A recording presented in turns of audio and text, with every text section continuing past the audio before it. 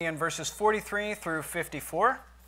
And the last time we were in the Gospel of John, we were talking about a woman at the well, a woman from Samaria, and Jesus and his disciples found himself at Sychar, and some pretty amazing things happened. Well, something no less amazing is going to happen in this story. And so let's pick up where we are and read our text for the morning. Again, this is John chapter 4, verses 43 through 54. Let's see what it says. After 2 days, he departed for Galilee.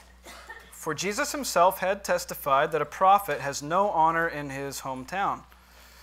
So, when he came to Galilee, the Galileans welcomed him, having seen all that he had done in Jerusalem at the feast, for they too had gone to the feast.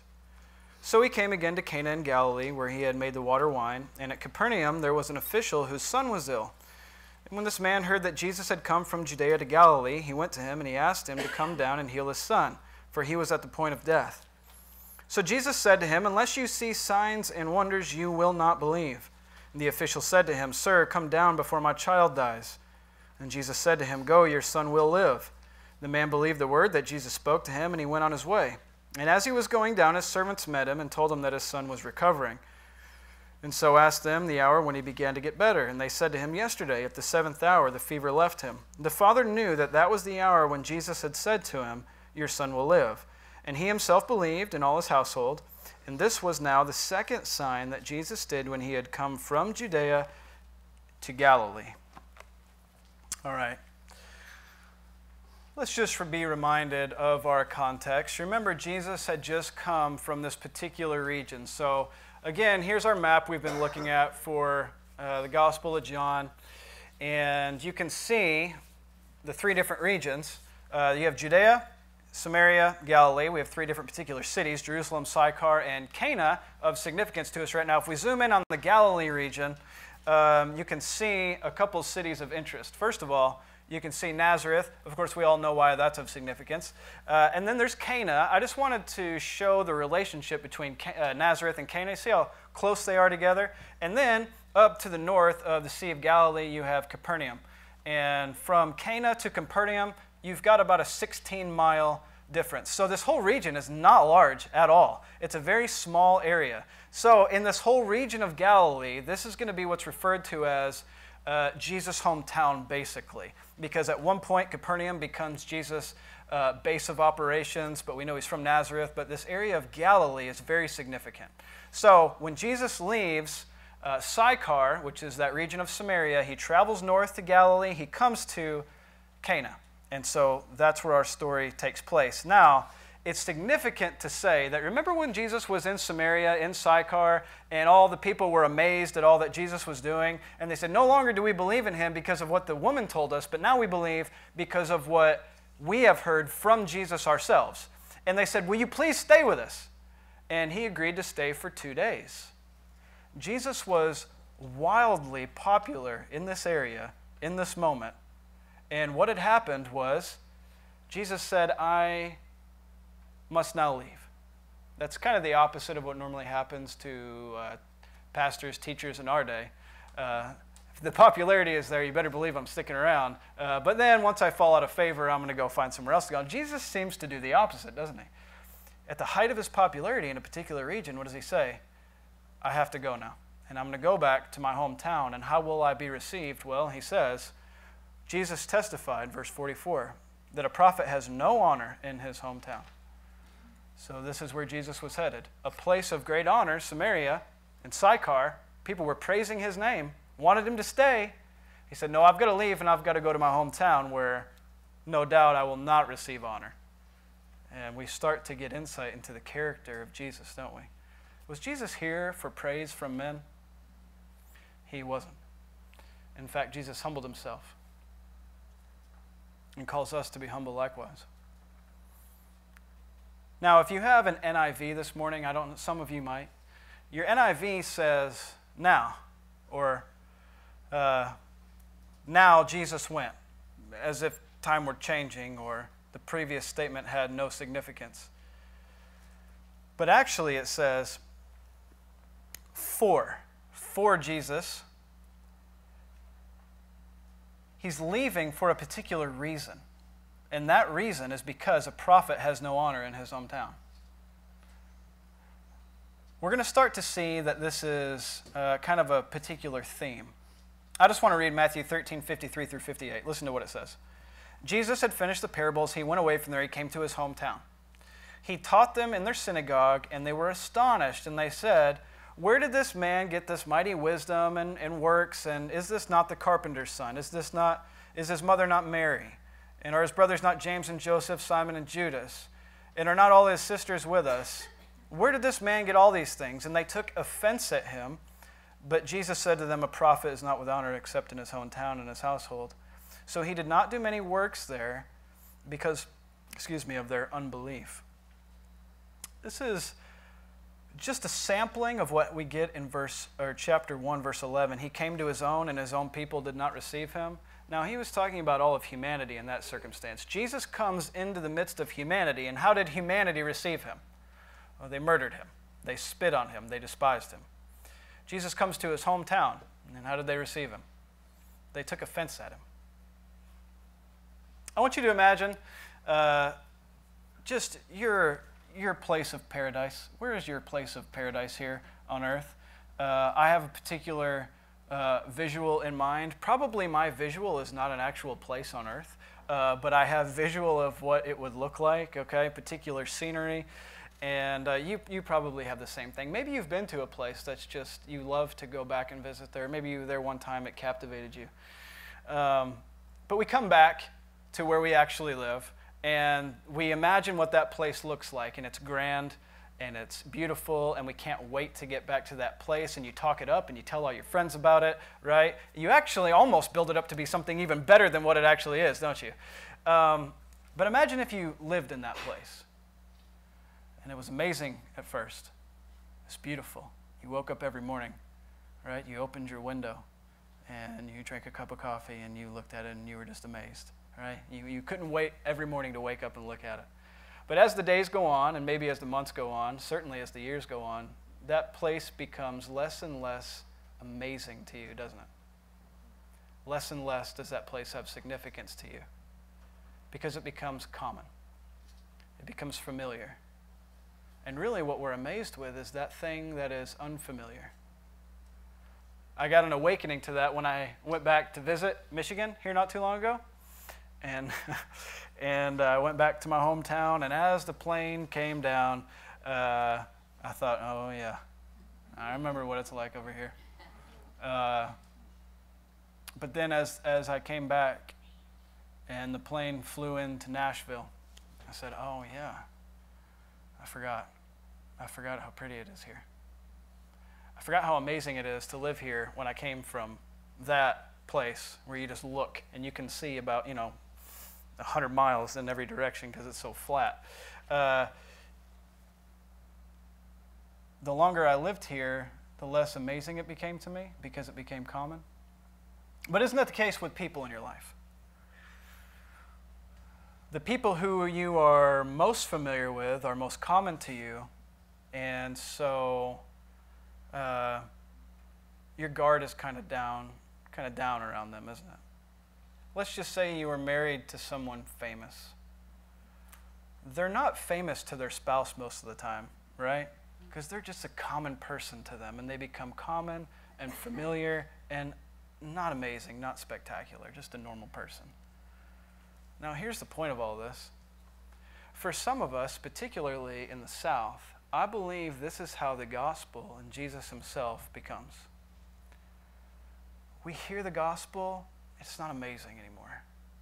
We hear stories of Jesus, and it's just, been there, done that. I've heard that story a million times.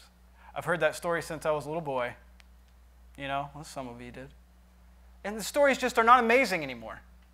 The gospel is not incredible anymore because it's become common. What a miserable place to be. I certainly don't want to live there, where the gospel is not amazing to me. So this is what we had. Jesus came back to his hometown. Who's that? Oh, that's just Jesus. There is nothing special about that boy. I used to babysit him. Okay?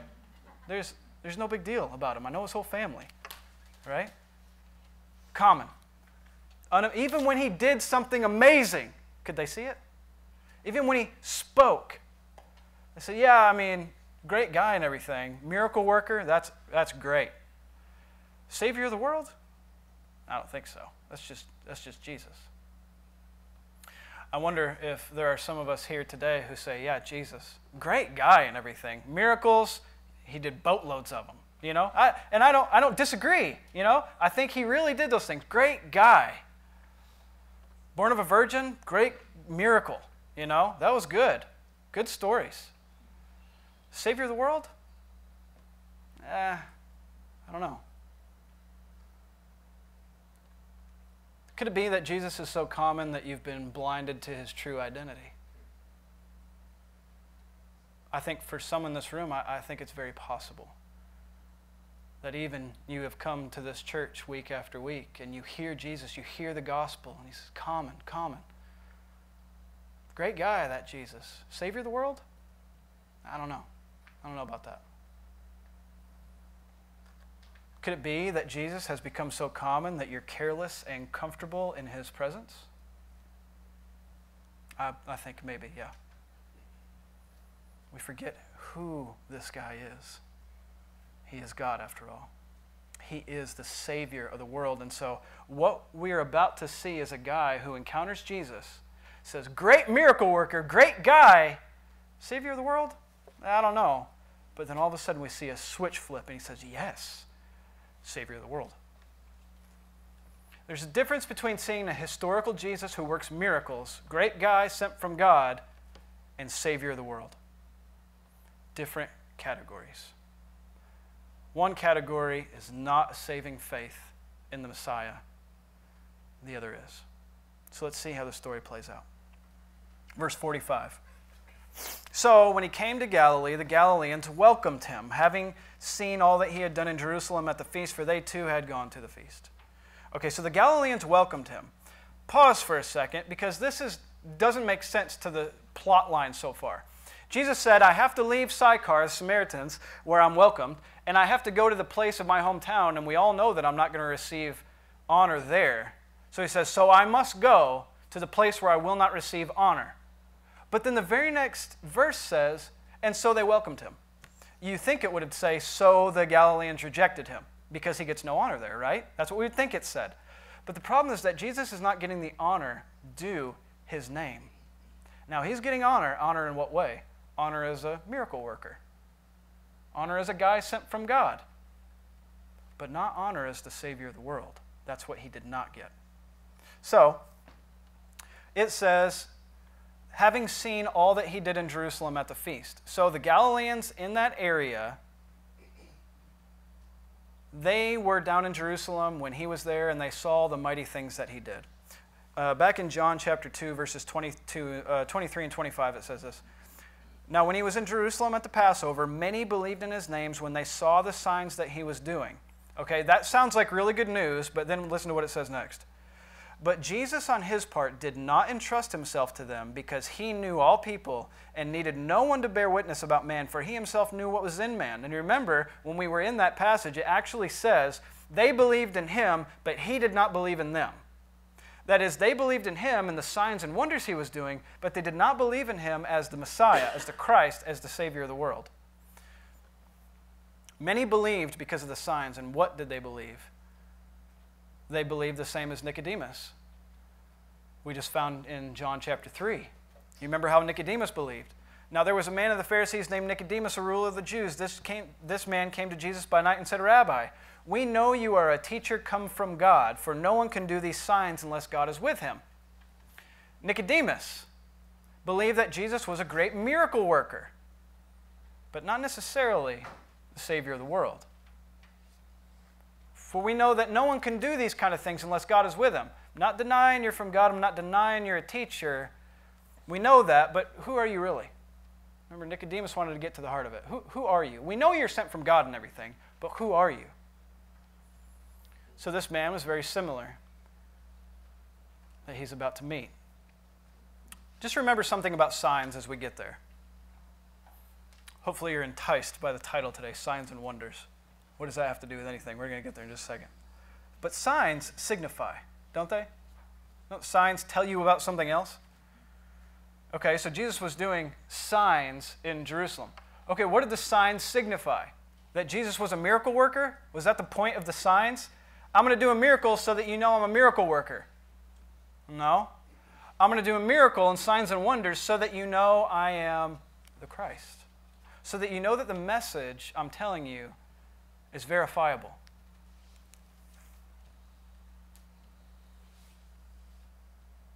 So, having seen the signs that he did at the Passover feast, they welcomed him as a man sent from God, a great teacher, a great miracle worker, but not as the Messiah, like the place he just came from, Sychar. Okay, verse 46. Story's building. So he came again to Cana in Galilee. So we know just not the general region of Galilee, but he goes to a particular place, Cana. He's been to Cana before. We've talked about that. It's where he turned the water into wine. So he came to Cana in Galilee, where he had made the water wine, and at Capernaum there was an official. We remember where Capernaum was. It was at the north side of the Sea of Galilee. We remember where Cana was, okay, about 16 miles apart. When Jesus comes into the region, news of him spreads, and this official says, oh, the miracle worker came. Great, because I am in need of a miracle. And here's what he says. At Capernaum there was an official whose son was ill. This man heard that Jesus had come from Judea to Galilee, and he went to him and he asked him to come down and heal his son, for he was at the point of death. His son was at the point of death. Now, who is this official? The word here, if you look at it, it's very, very similar to the word king, and the reason is because he was an official, he was a servant of the king, or he was a royal official. He served the king directly. Pretty amazing. What king did he serve? A guy named Herod Antipas. He was ruler of Galilee. You might have heard the name Herod before, King Herod. Different King Herod. That King Herod you know about most significantly is the Herod that was alive during the nativity story that we normally read. He was the ruler of Judea. He's the one responsible for the reconstruction of the temple in Jerusalem that we call Herod's temple. The temple that was there, he's the guy responsible for that. He's the one when the Magi came into town, and he's the one that had all the babies killed. That's Herod the Great. That's this guy's father. Okay, so this Herod is ruler of Galilee, and this is the guy that this official serves. Okay? When he had heard that there was a great miracle coming, he went to seek healing for his son. I want to pause here and ask a question. If you have not asked this question, I just wonder if anything bad has ever happened to you. What we consider to be bad. His son is sick. Jesus comes to town. He runs to Jesus out of his need and said, "Heal my son." Question is, I think a question we should ask and consider, is it always God's will to heal? Is it always God's will to heal? Now, most of you sitting here already know the answer to that. However, most in the Christian world, I think, do not know the answer to that. I'm going to read a quote from a heretic. I'm going to just preface that by saying that, okay? I'm going to read a quote from the opposite side of the spectrum. This is from Bill Johnson. Bill Johnson is pastor of Redding, Bethel Church, Redding, California. Okay, that's where Jesus culture came from. Here's what he says. In answer to the question, is it always God's will to heal? Here's what he says. How can God choose not to heal someone when he already purchased their healing? His blood was his blood enough for all sin or just certain sins? Were the stripes he bore only for certain illnesses or for certain seasons of time? When he bore stripes in his body, he made a payment for our miracle. He already decided to heal. You can't decide not to buy something after you've already bought it. If you're confused by that, rightly so. Here's what he says. How can God choose not to heal someone when he already purchased their healing? Now, what healing was purchased? Physical healing? No. So it makes no sense, does it? What kind of healing was purchased? A spiritual healing that we will have for all eternity. Yes. Did Jesus die on a cross and bear the wrath of God so that we might never become physically sick? No. Absolutely not. I had to add this little quote, and he says just a few sentences later, listen to this. This is Bill Johnson again. Take risk. Pray for people. Not, capitalized, not if it be thy will kind of prayer. In the thousands of people I've seen healed, I've never seen anyone healed from that kind of prayer. In other words, don't pray, Lord, if it be your will, send healing. But instead, claim the healing. It is always God's will to heal. So just claim it. If you don't get it, it's your fault, not God's. Wrong. Wrong. It is not, I will answer that question plainly, it is not always God's will to heal your illness. And that does not make him a bad God. We will all die. Of which of those illnesses is he going to heal you? At one point, we are all going to die. Now listen to this. Luke 22:42, Father, if you are willing, remove this cup from me. Nevertheless, not my will, but yours be done. Now, who prayed that? Jesus. Do you think he got that right or wrong, that kind of prayer? The if thy will be done kind of prayer. I think he got it right. Let's just take it from that. So when we pray and we are sick, should we run to our Savior? Absolutely. Should we depend on his mercy and his grace? Yes. Should we anticipate without a doubt that if we have enough faith, he will heal our body? No. Should we anticipate that his will be done, that he will be glorified? Absolutely. Yes. Matthew 6, 9, and 10. Pray then like this, Our Father in heaven, hallowed be your name. Your kingdom come, your will be done on earth as it is in heaven. Should we pray the kind of prayer that says, Thy will be done? Absolutely. Yes. Remember Paul's prayer? 2 Corinthians 12, 8 through 10. Is it always God's will to heal? Well, Paul must have been doing something wrong. 3 times I pleaded with the Lord about this, that it should leave me. But he said, My grace is sufficient for you. My power is made perfect in weakness. Therefore, Paul says, I will boast all the more gladly of my weaknesses, so that the power of Christ may rest upon me. For the sake of Christ, then, I am content with weaknesses, insults, hardships, persecutions, and calamities. And as we've said before, can't you throw everything into calamities that I don't want it to be this way? Absolutely. For when I am weak, then I am strong. The purpose of the healing of this boy, as we will see, was so that people would see a sign and know this is the Christ, not this is a miracle worker. Run to him whenever you have need. Or is that the kind of Jesus you think he is? That he's just waiting around, not really getting involved unless you come and plead with him. And until you have a problem, leave Jesus alone. Is that him? Verse 48, So Jesus said to him, this is good. Jesus said to him, he said, come heal my son. And he left it at that, right? Jesus does not go into much theological debate with him or even answer his question. He doesn't. I love that he doesn't answer his question, like his plea. Jesus said to him, unless you see signs and wonders, you will not believe. Statement of fact or criticism? Just think about it for a second. Statement of fact or criticism? Why did John write the book of John, Gospel of John? So that we may believe. And what did he testify about? These signs are written so that you may believe.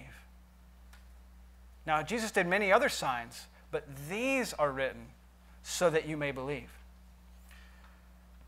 Unless you see signs and wonders, you will not believe. Another significant thing here that you find in the Greek and not in our English is that when it says you, it's actually a plural you to the masses and not a you official.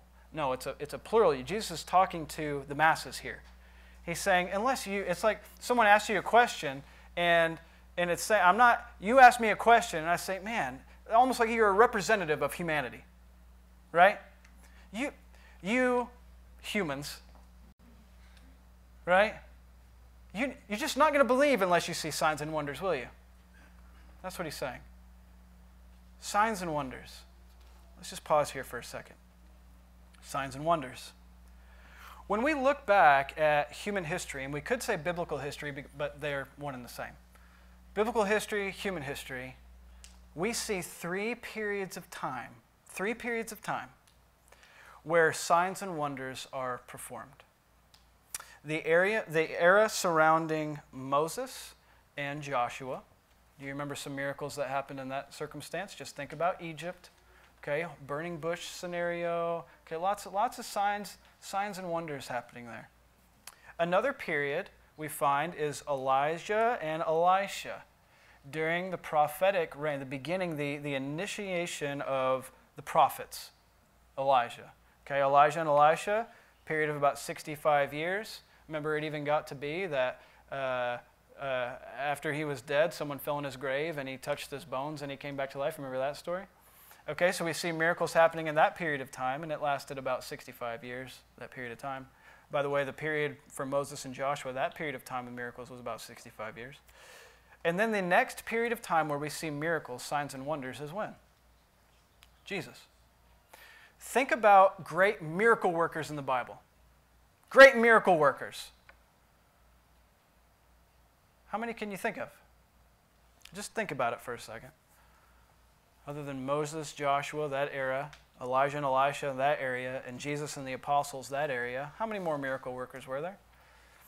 This was the time, you probably can't think of any, by the way. I'm not actually challenging you, I'm just letting you know. You're probably not going to think of any. There are 3 periods of time where miracles were happening, miracles, signs, and wonders, and there were also 3 periods of time where the message of God was being proclaimed and needed to be solidified as coming from God himself. And how was the message confirmed? Through signs and wonders. The message was confirmed through signs and wonders. Signs and wonders prove the reliability of a message and the credibility of the messenger. In this particular story, the message and the messenger really are one and the same. The message is salvation in Jesus Christ. And by the way, he is salvation himself. It is Jesus. He is proving that what he's saying and who he is when he says, I am the Christ, I am the Messiah, which he did say, actually, which is why they killed him. Some will say he never claimed to be, but he did. That's why they killed him. Okay, are there any other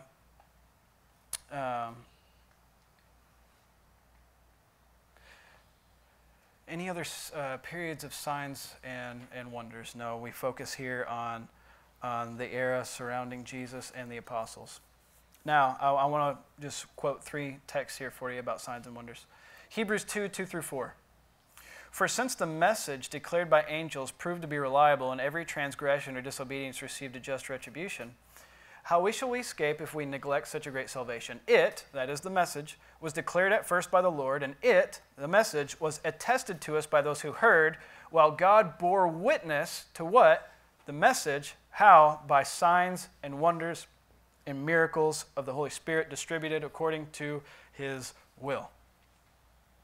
How were all of these things confirmed that the message was the right message, that this message actually was from God? Signs and wonders.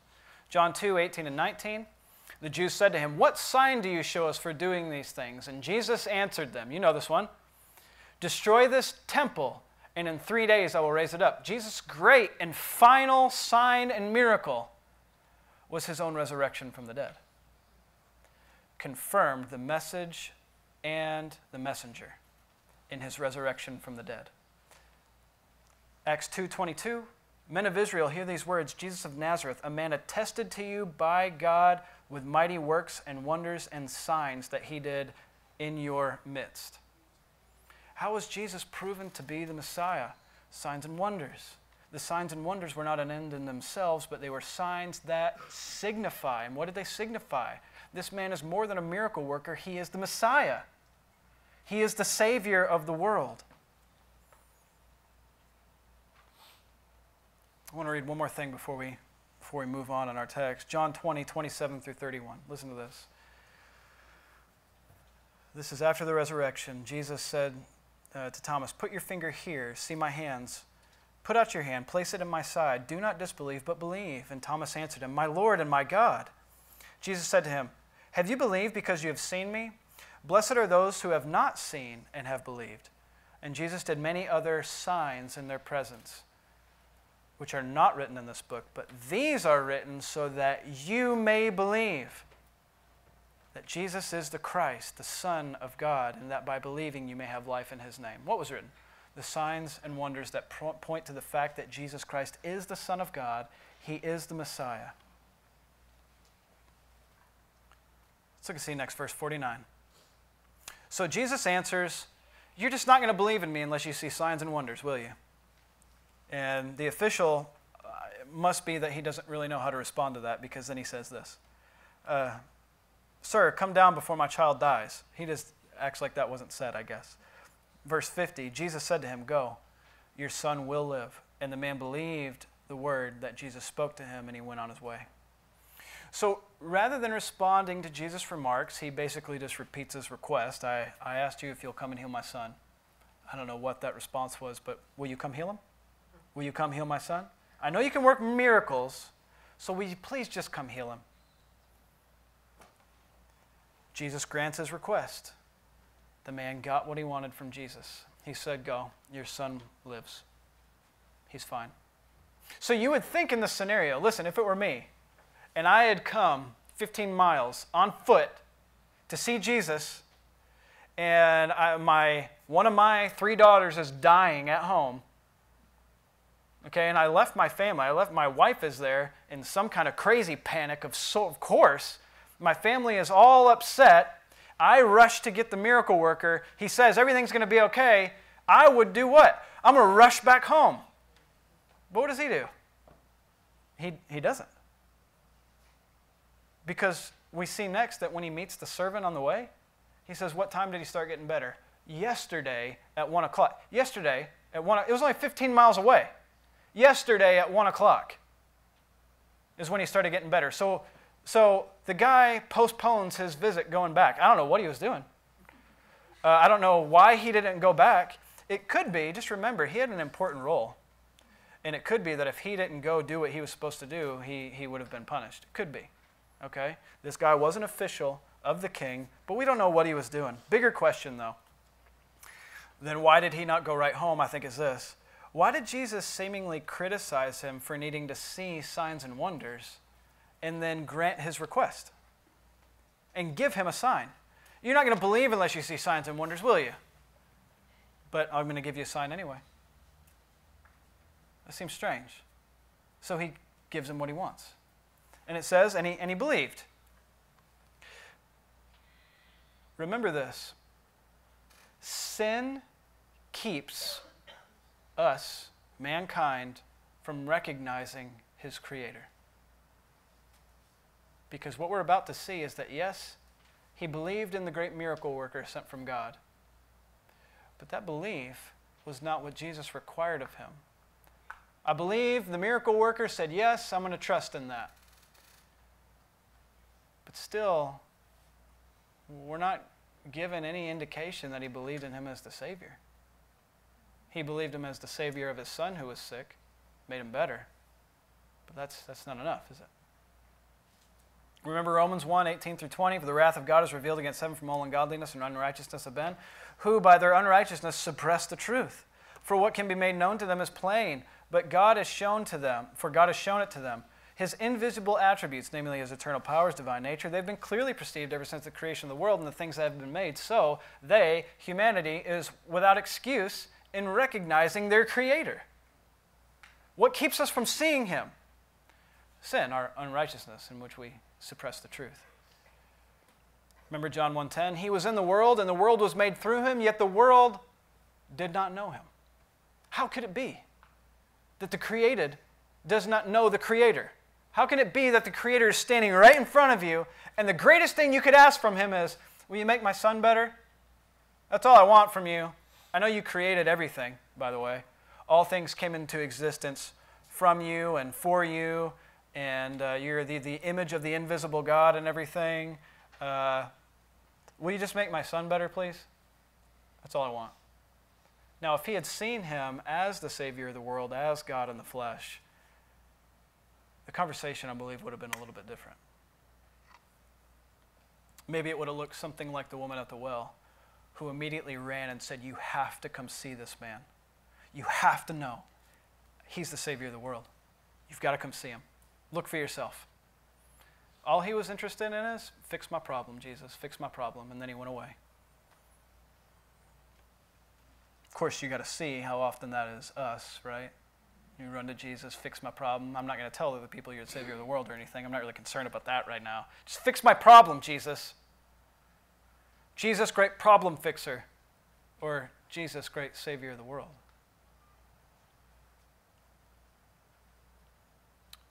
Chapter 4, verse 51. So the man believed. He went on his way, doing whatever he had to do. Verse 51, as he was going down, his servants met him, and they told him his son was recovering. And so he asked the hour when he began to get better, and they said to him, yesterday at the 7th hour when the fever left him. The father knew that was the hour when Jesus had said, your son will live. He himself believed in all his household. Now, stop. I thought he already believed. Remember, before he believed the word. But then later on, when he meets the servant and he says he started getting better, he got better at 1 o'clock yesterday, and he thinks 1 o'clock yesterday is exactly when that man said he's going to be okay. Exactly. Right when he said it, that's when my son... Wait a minute, this guy's more than just a miracle worker, isn't he? Because he initially believed, you need to come you need to come touch him.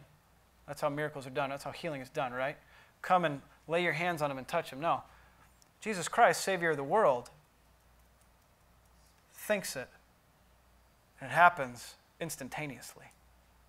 There could have been 16-mile difference. There could have been a 16 million mile difference, and it wouldn't have made any difference. Jesus Christ acts, and time is of no consequence to our Savior. He himself believed, and all his household. I would think so, right? Wouldn't that be the kind of event where you say, yes? So because now he goes home and now he tells them what? Now he tells them, how did they know about Jesus unless he told them now? See, before yesterday, he wasn't concerned about running home and telling his family, but today, now he is. Now I say, wait, I didn't realize how significant this event was. Now I'm running home, and now I'm telling them, here's how our son got better. Here's how it was this man. This man, Jesus, and now his whole household believed in him. Now the whole household believed. Unbelievable. Verse 54, now this was the second sign that Jesus did when he uncovered from Judea to Galilee. Now it's all about signs, isn't it? John has been tracking signs and people's reaction and response to the signs. That's what's been happening the entire Gospel of John. I just want to give a little summary. Each chapter we've gone through has been tracking signs, the fact that Jesus is, first of all, the Son of God, Savior of the world. And then signs that show that fact to be true and the people's response to it. That's all that John has been doing. In fact, that's the purpose for his whole gospel, right? He already told us that. But here's maybe some of what we've seen.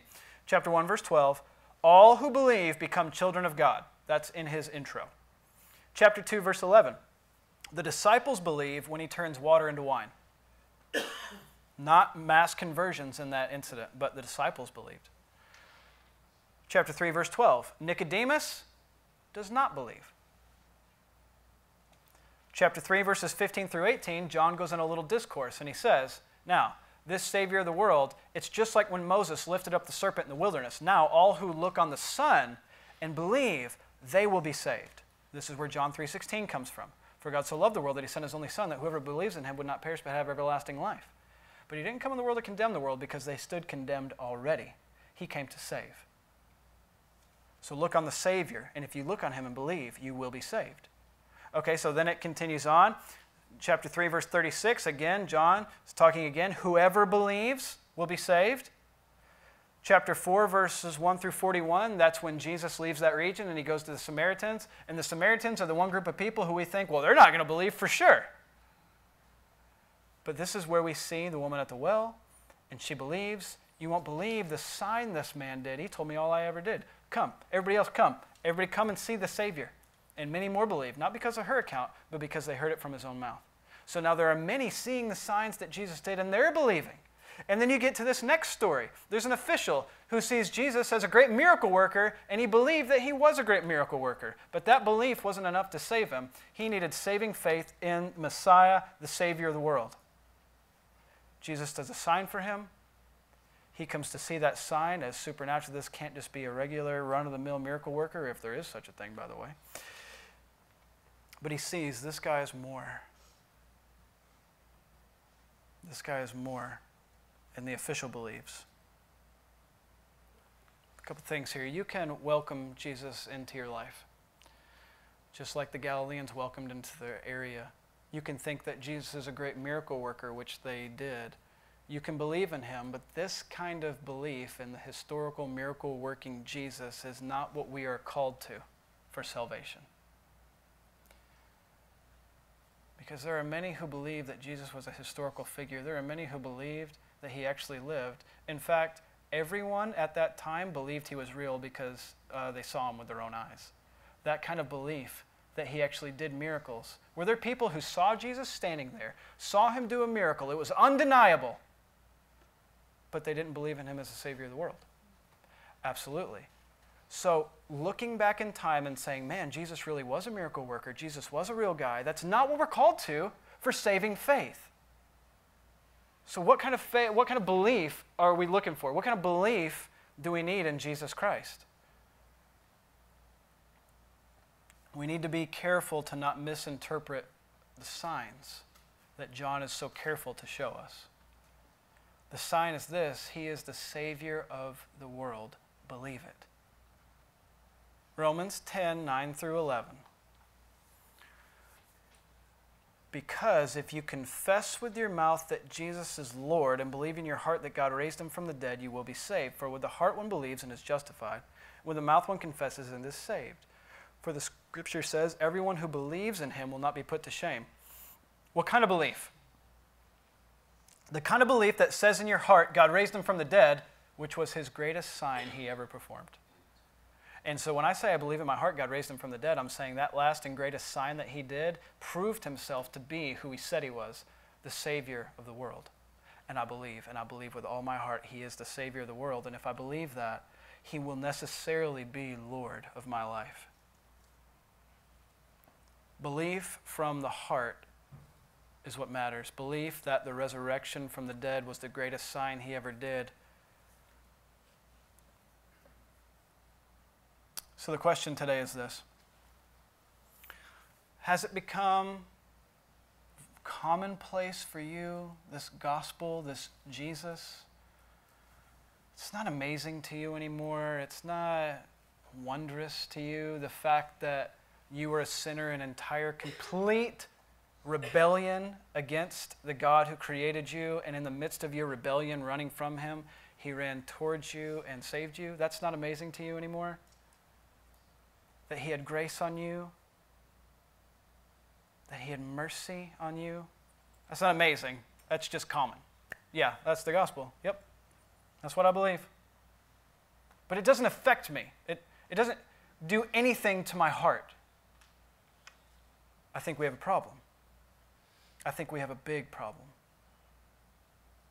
Or could it be, that's for those of you who are genuinely saved. You have saving faith in Christ, but that faith, that salvation to you has become all too common, and so now your guard is down.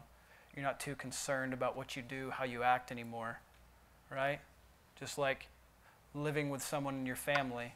They all see your messy stuff because you're not too concerned about what you look like around them. You can leave stuff laying around, but if company's coming over, we got to clean up real quick. Is that how you are with the gospel? Is that how you are maybe with church? Come to church, put my churchiness on because I'm around church people. When I go home, I can strip it off because I'm just around my family then. Or I'm just at work then. Is that how you act? I'm very familiar with what that looks like. I grew up with that.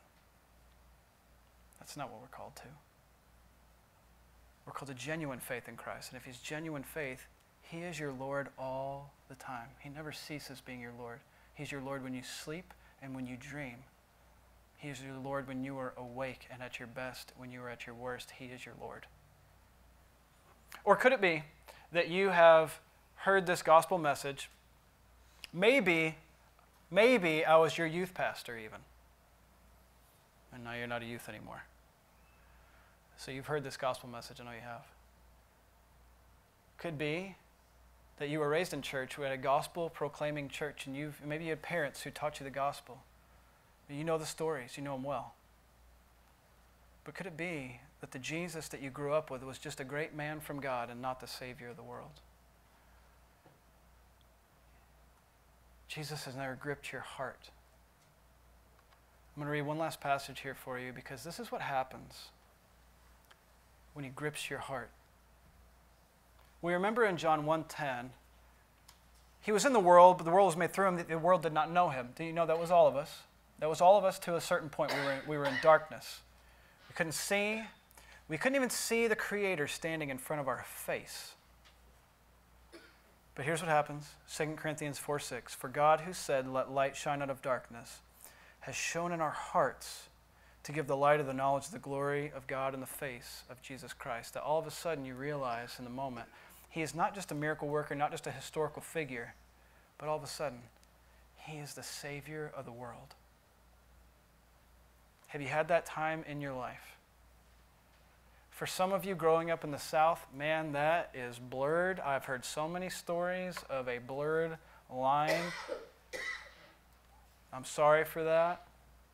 For others of you, as it was for me, I was in darkness. Someone switched the light on, and man, I knew I was in the light all of a sudden. And it was a moment I can reflect back on. But I know that for some of you, you were young when you came to Christ, and you know what? I believe it was genuine. But it's blurred for you, as it is for any child in any circumstance. It's blurred. But could it be that something you thought in your past was you coming to Christ, but it was really just you saying, yeah, I think that this Jesus existed. Yeah, sure. Or was it coming to terms with the fact that this man is the Savior of the world? He is your Savior. He didn't come to save you from physical illness. He came to save your soul from death. He came to save you from your sin and from the very wrath of God that you will get unless you have faith in him, unless you believe from the heart. And so I call all of us to believe today.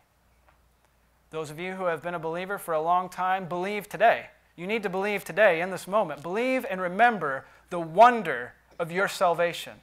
It should never cease to be wonderful to you. That when we sing about it, it grips your heart. We're not just singing songs to sing songs. If that's all we're doing, we might as well not sing any songs. There's no point in it. If all you're doing is giving money to give money, stop. If all you're doing is come here, quit. That's not the point. God doesn't look at you any better for that. He's got everything. He can hear more wonderful music than what comes out of our mouths. That's not, you know what he's searching for, though? Your heart's reliance upon him as the Savior of the world. Does he have that today? Does he have your heart gripped today? If not, give it to him. If you're a believer, repent and remember and come and draw near to your Savior today. Let's pray. Father, you are